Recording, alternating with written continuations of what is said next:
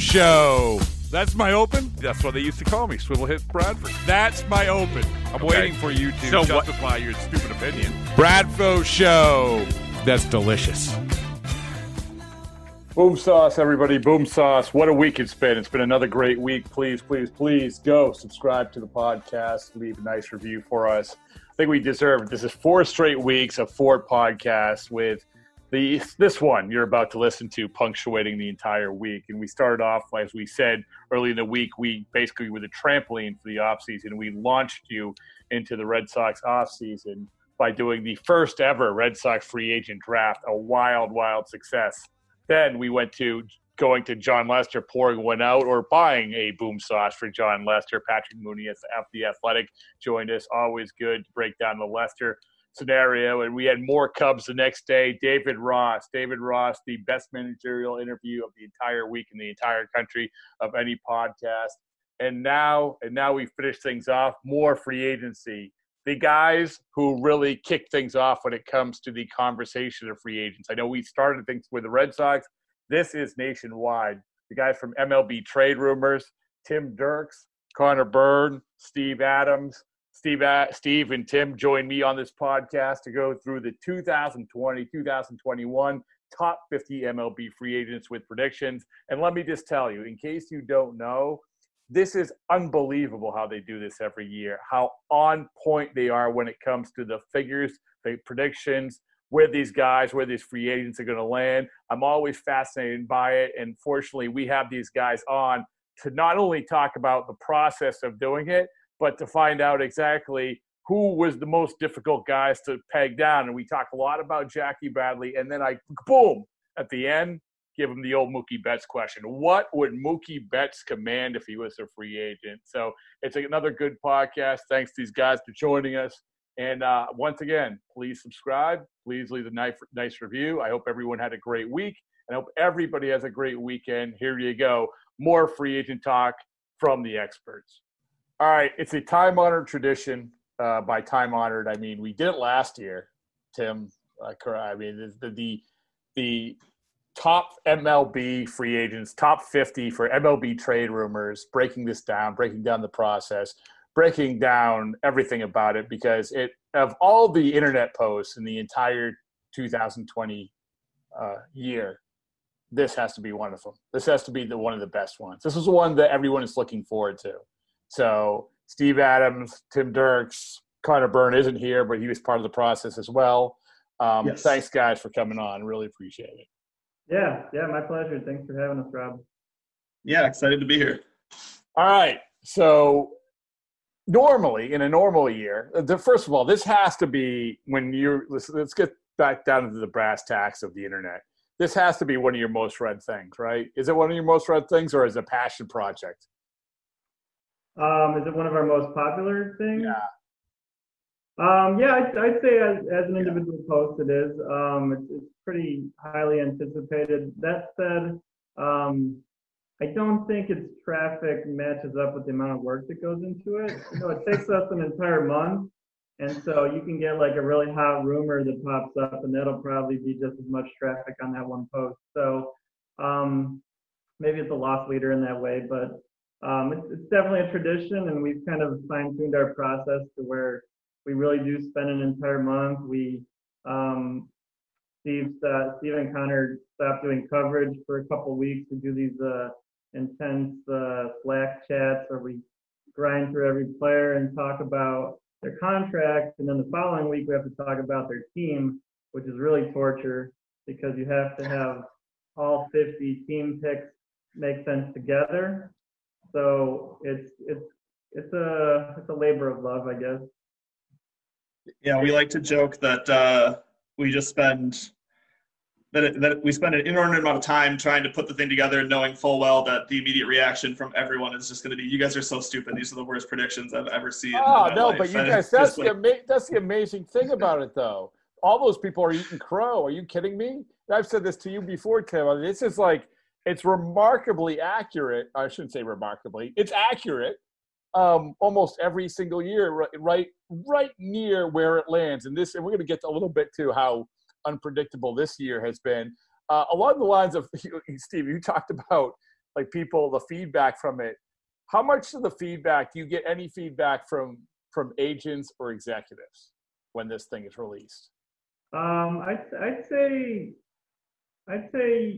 fairly minimal. I think from agents you'll hear, you know, why didn't I get an honorable mention for this, you know, journeyman guy or something like that. We might get that type of comment, but there was a time where we used to run all of the picks by some team executives, and then that was probably a few years ago, and I kind of started to feel there was too many cooks in the kitchen.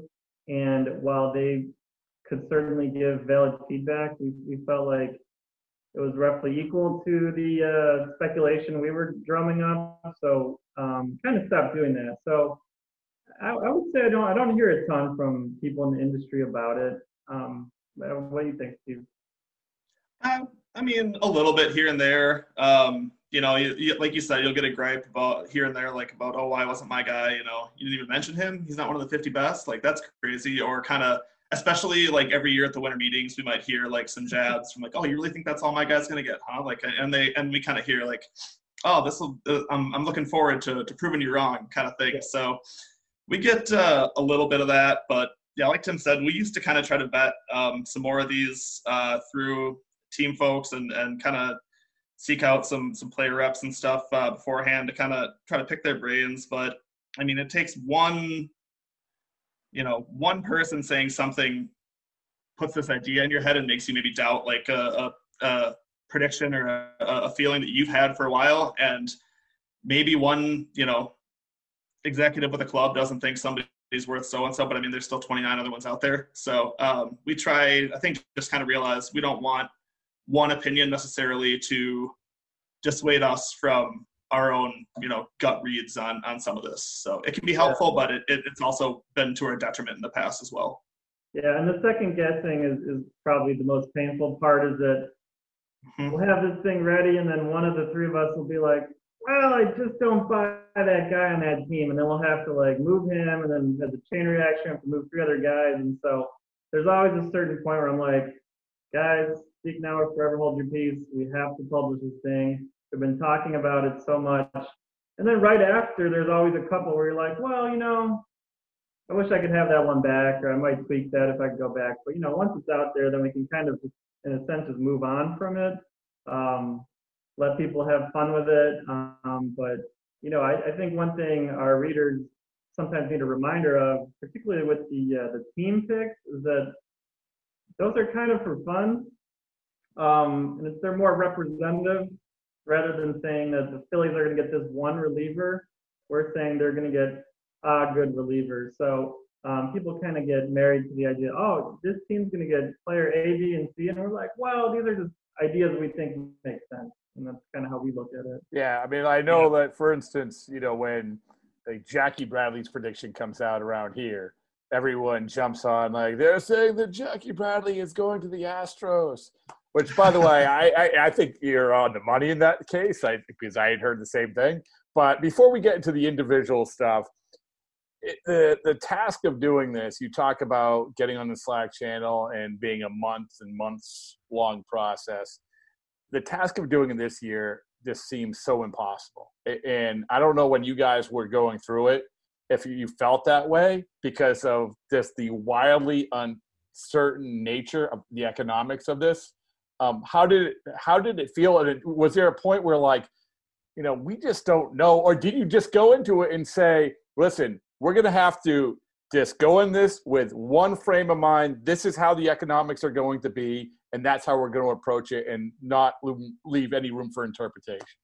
I'd say it kind of seesawed throughout the month. So my first blush at it, I felt like I threw out a bunch of numbers off the top of my head, and they were fairly depressed for a lot of the players, just, you know, given the situation we're in. And then one by one, once the three of us started picking those apart, we kind of talked ourselves up on like almost all the top 20 guys. And so maybe LeMahieu started down here, and we're like, well, you know, we started to really think, okay, this is a really high quality player. And we would inch our way back up toward the Josh Donaldson contract. And then toward the very end, And it's always hard to try to read the tea leaves based on what little information you have around November 1st. But I would say, and I saw this too on some of the other outlets that had top free agent lists. They did something similar. I think we all kind of went into panic mode when nobody wanted Brad Hand. Yes. So at the very least, we kind of looked at all of our relievers and we're like, well, if nobody wants him for 1 year and $10 million, then how do they want Trevor May for 3 years and 24? So we just started slashing those guys, and then I kind of like relatively impulsively, slashed some other guys as well, just to guys who just felt a little high. And so, there was a point maybe a few weeks ago where our projections looked a little too much of a normal offseason. We're like, this pain has to come from somewhere for these players. And so I think we got ourselves back down. Would you say, Steve?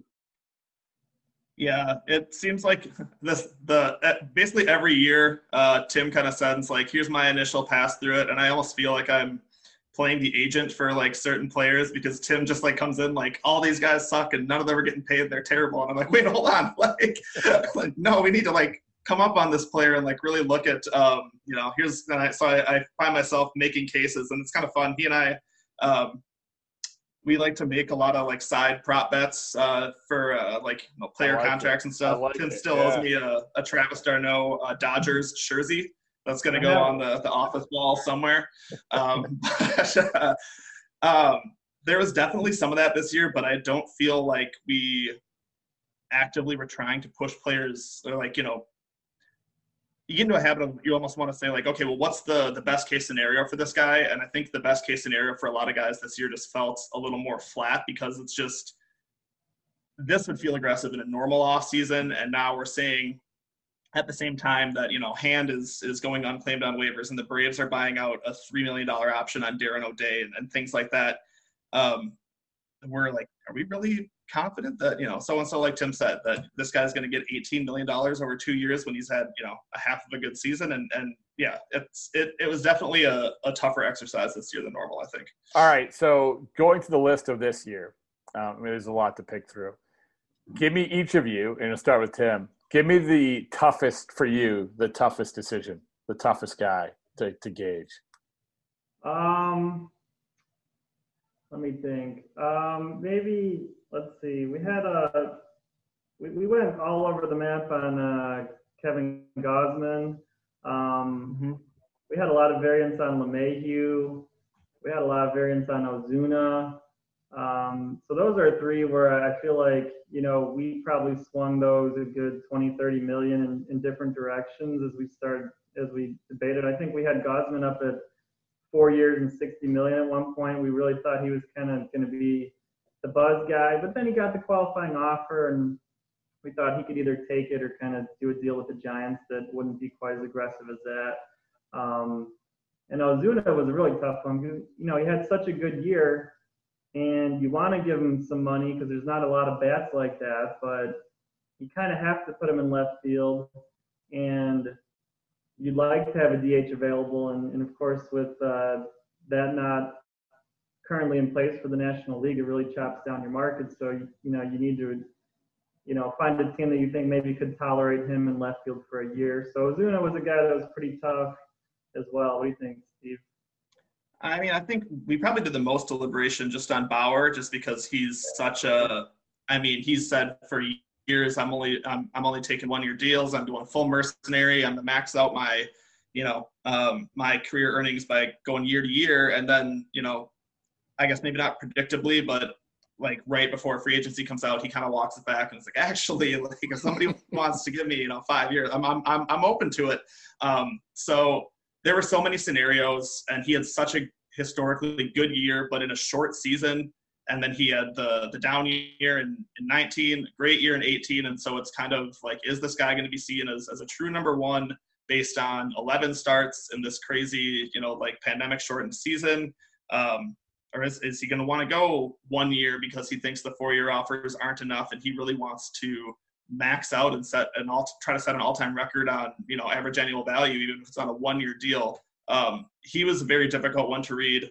I think we probably struggled. Toward the end, we definitely went back and forth a little bit on Marcus Semien too, just because, his regular season numbers didn't look that great. He hit crazy well in the postseason, and I normally we don't really look at postseason numbers that much because over a 600-700 plate appearance sample, a guy's playoff numbers don't really impact his overall body of work on the year that much. But this year, that's like 15% of the plate appearances he had, even though it's only 8 games, and it boosts his numbers to look pretty respectable. And then you have this guy who's an above average shortstop who probably is never going to be as good as he was in 19, but probably better than his end of regular season numbers look. And then the whole looming free agent class next offseason, at least for me, do you want to take a 1-year deal and then go back into free agency with Javier Baez, Francisco Lindor, Carlos Correa, Trevor Story? I'm forgetting one because there's so many shortstops next year. He was definitely a tough one to kind of figure what do we want to say that this guy's going to do? Because you could totally see him saying, multi-year offers aren't good enough. Last year I was hoping for $100 million, and now I'm getting 3 years and $42 million offered or something.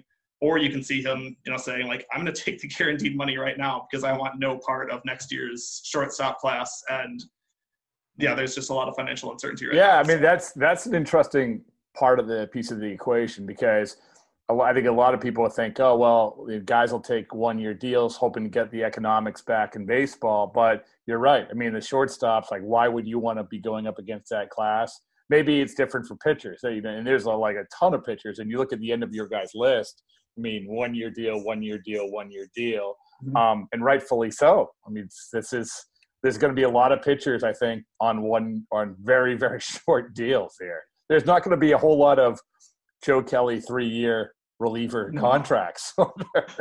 Yeah. No, and I think that's a function too of the fact that a lot of, especially in the starting pitching class, so many of the guys either got injured or had down years. And so it's in addition to the fact that there's not going to be as much money thrown around. You have all these guys who are, Mike Minor, Corey Kluber, Rick Porcello. There's so many just Lester didn't perform well. And you talked about Brad Hand, and another one that was around here anyway was okay, this is a wake up call. It was Martin Perez, just over $6 million for a guy who seemingly, for a pitching staff that had a lot of question marks, was one of the maybe not a huge question mark. $6 million was Julian Tavares back a few years ago. Yeah. Yeah, I think for these players who are somewhat fungible, the fourth starter or the 7th inning reliever, those are the guys who maybe did okay still in the regular market.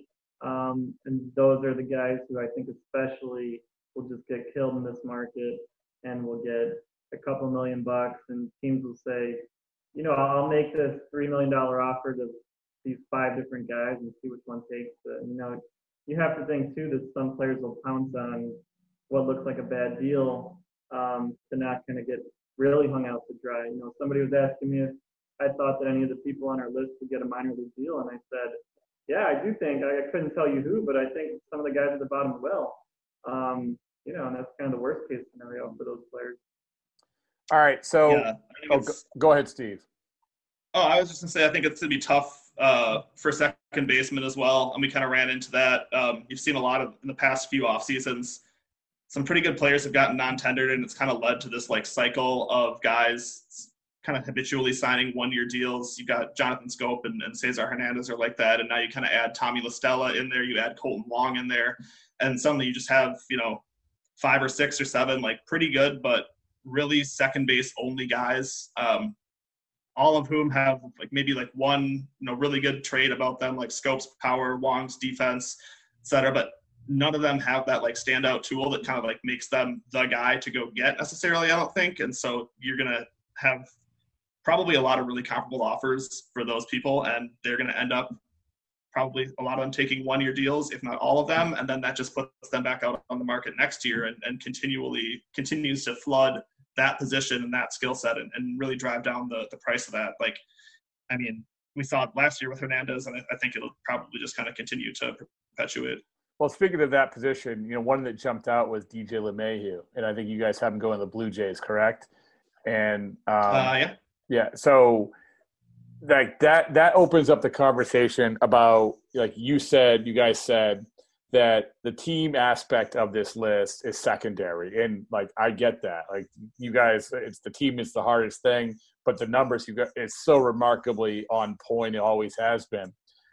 In this case, with the Blue Jays, it opens up the conversation about, wait a second, the Blue Jays, they spent for the pitcher last year. Now you're saying they're going to spend for the second baseman this year. And figuring out which teams are actually going to spend. Like, for instance, with the Red Sox guys, like we're sitting here and they have all this Mookie money and they got below the luxury tax and like, yippee, yeah, everyone, they got money to spend this year. It's not going to be like last year. But at the same time, no fans, as of right now, we don't know. I mean, we don't know. And we can say Phillies with Middleton saying we're going to go for it, or have they changed? Figuring out which teams are going to be spending is another part of the equation, I would imagine.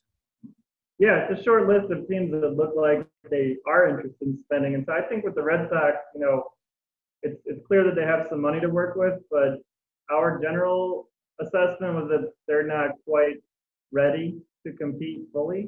So they might kind of make some moves to get better, certainly, but not necessarily play at the top end of the market.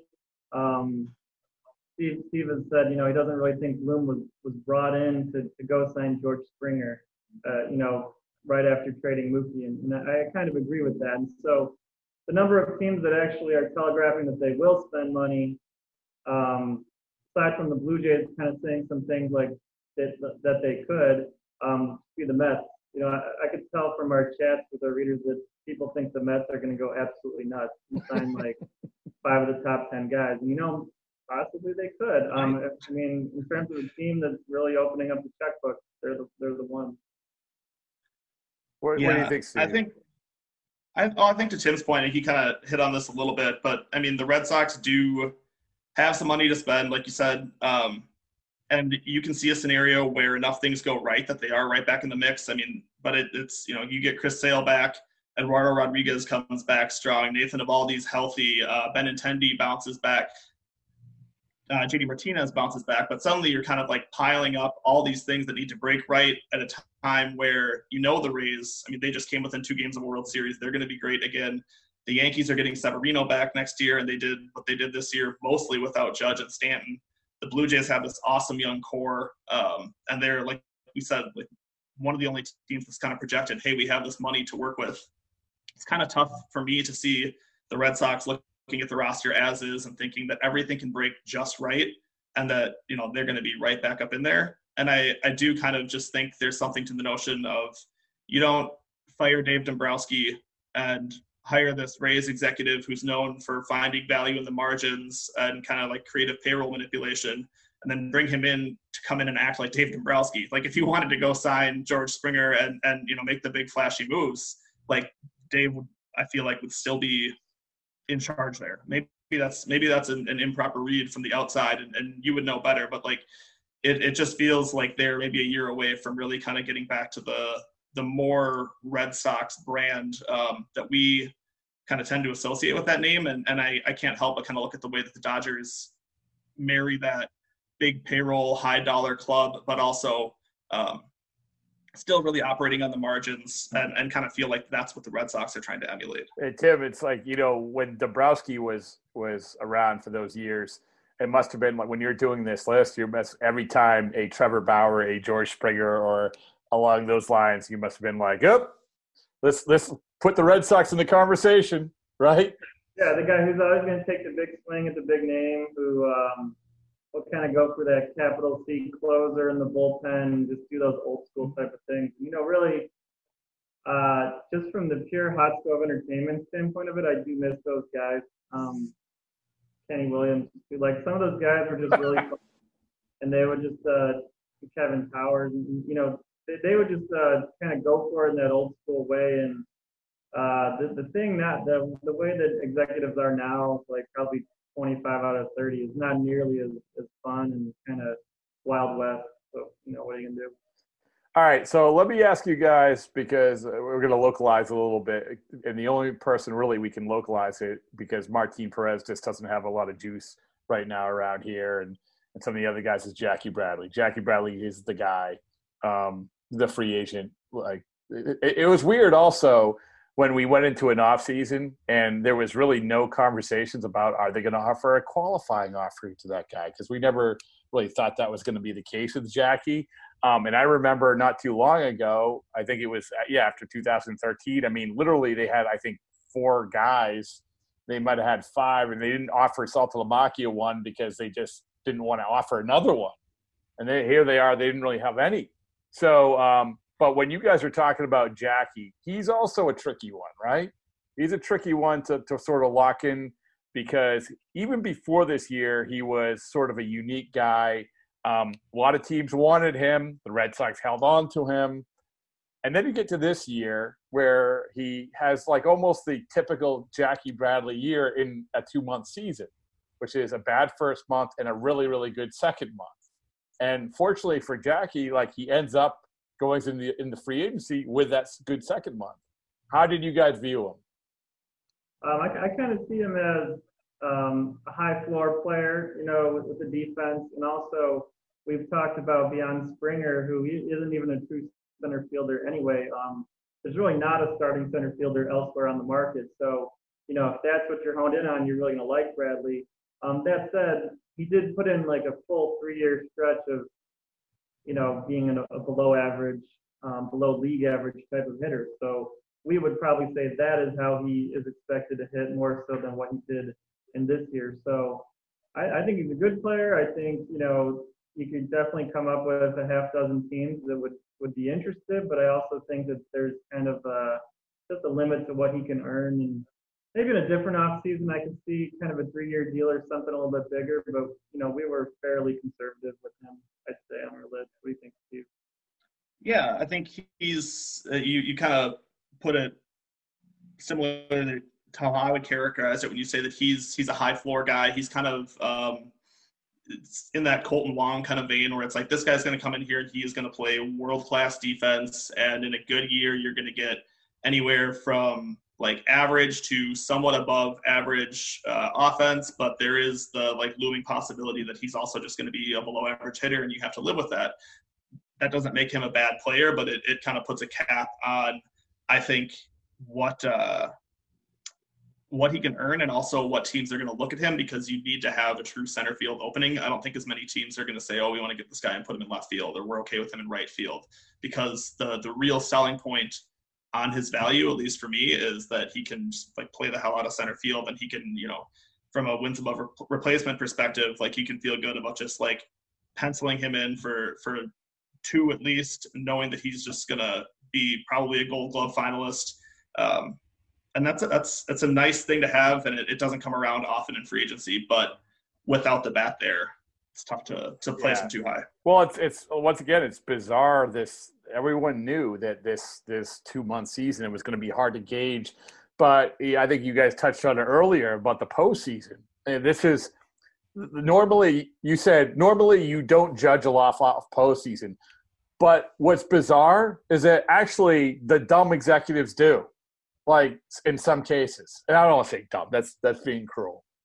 But we've seen it too many times. We've saw it too many times where guys can make a crap load of money off of 2.5 weeks.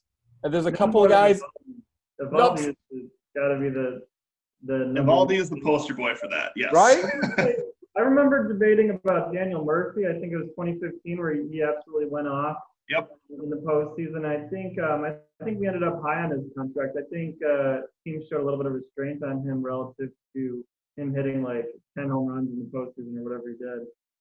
Well, you would agree with me, and I think we're all on board with this, is that this shouldn't happen, but it does.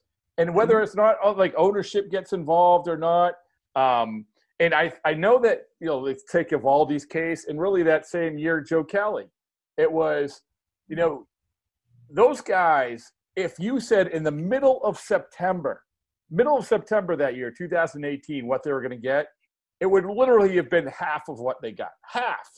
And because they go on this run, and I know, like, in both cases, I think, what teams did, both teams did, the Dodgers and the Red Sox, they said, we see what you did here, and we saw the adjustment that you made there, and we saw how it translated on the big stage, and now we think it's going to take off.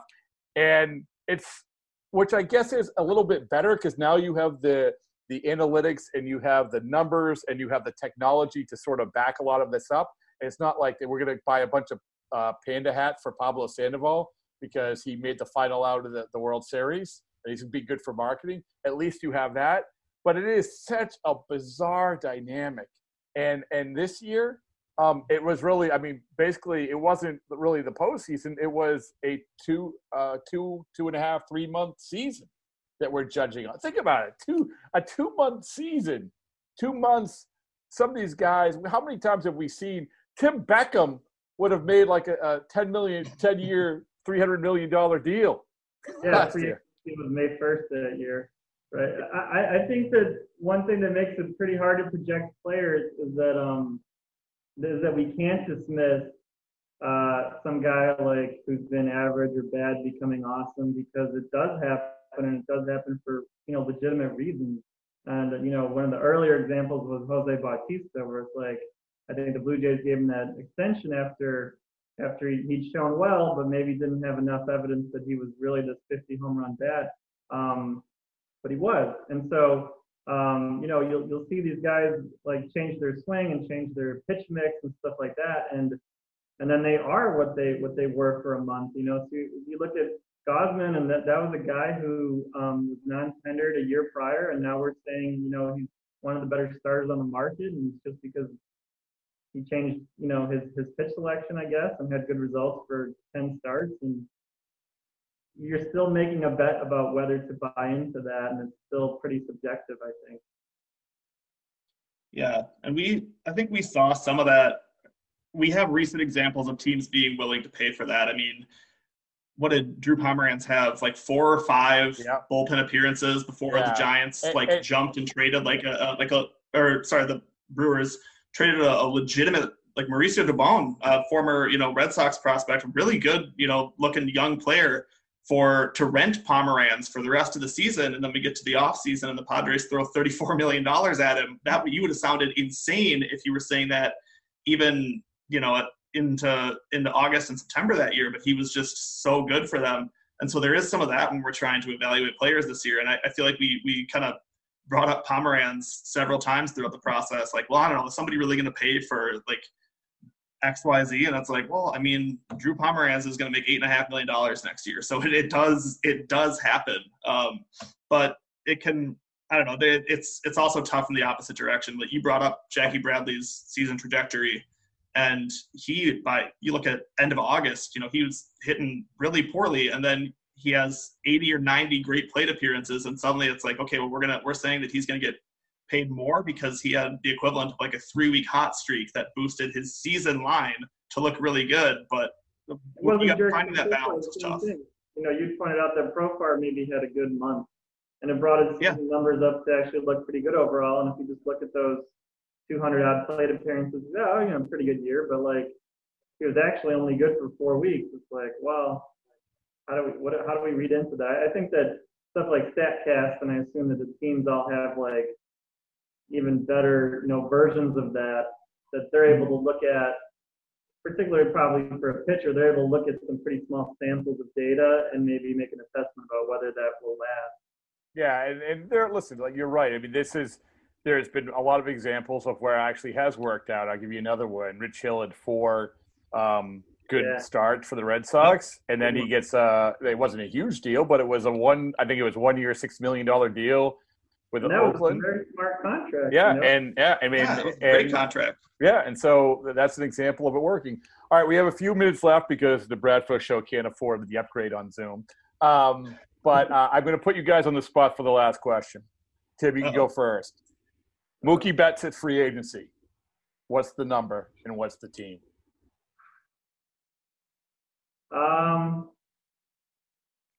Wow, that's tough. So what did he ultimately get? What was the was it 12 years, 365? Yeah. Yeah. I think he'd probably get less than that. I think I'd put him closer to 300. I would. I just think I think teams are so gun shy of committing large amounts of money, and I know that it did happen, but I don't think it would have happened again. What do you think, Steve? I don't know. I might put him right where he landed because, I mean, the Dodgers said, knowing full well, or the Dodgers said that they were going to pay him, this money. They paid it to him, and then you look at the postseason he had, and we were just talking about how those, October heroics can play into this. How do you look at that fan base and say, oh, we're going to, do anything other than go all out to get this guy? I feel like, his agents would have been in a great spot, and if they were able to get that money for him, prior to the season, then I don't see why after the season that he had, he wouldn't have at least that there, I guess. I know it's crazy to predict. What month did that contract come in? You guys know? I want to say it was June. Okay. Yeah, it was after we knew, like, this isn't going to be a normal season. So it's not like he got it on. No, this is one of the reasons he did it. I mean, let's be honest. Is that, he said he's always said this is the business, it's a business, and in his mind, the business was taking this deal. And I think for him, it worked out twofold. It worked out because he still got a really good deal. He didn't get the $400 million, but he got a really good deal, and he landed in a perfect spot for him in Los Angeles. Yeah. I could see maybe after that postseason and the Mets with Steve Cohen coming in, like, some pressure to, like, really have the Mets go after him and maybe drive that price up a little bit. But it's so hard to say $400 million in this climate just feels like cartoonish. Uncertainty for teams has just continued going up. I'm not sure if I'd say it's gone up since June. I mean, but we were talking in March, and we were kind of speculating about whether there might be fans in the stands in 2021. And I feel like at that point, a lot of people thought that there probably would be fans, like even fully be fans. And we were like, I don't know, man. I'm not an expert on vaccines, but for this to be fully distributed and liability and everything. And so I don't know. I feel like teams are probably more bleak than they were a few months ago. And I feel that free agency is the one lever they can pull. These are not players they already have under contract. This is new money that they can choose to give out or not give out. So, I feel like 25 of the teams would be like, yeah, nope. Yeah. Well, very small market. Well, I did a quick post. We had Dayton Moore on the podcast. I thought he was awesome. I think very highly of him. And he, you go back to his times at the Braves. The Braves were legendary in terms of identifying right guys and trades and so forth and so on. And he said, he's like, listen, the trade market is going to be, you think the free agent market is going to be bizarre and unpredictable. The trade market is as well, because we had no way of evaluating our own guys like we wanted to over the course of a season, minor leagues. And we didn't have a good way of evaluating the guys we want. So, but that's another podcast. I don't want time to run out on you guys. Guys, thanks so much. Everyone go to MLB Trade Rumors. We'll keep pushing it out there. Not that you need it, but it's really is the launching pad for the off season. You guys are awesome. You guys are awesome. Really fun. Thanks for having us. Yeah. Listen, thanks so much. Appreciate the kind words. We'll reconvene if that's okay. We'll reconvene. Absolutely. Because there's no winter meetings. I'm not going to see you guys at the winter meetings. We'll reconvene. That's true. One time we poke our heads out. Yeah. All right, guys. I'll see you. Thank you. And thanks so much, Rob.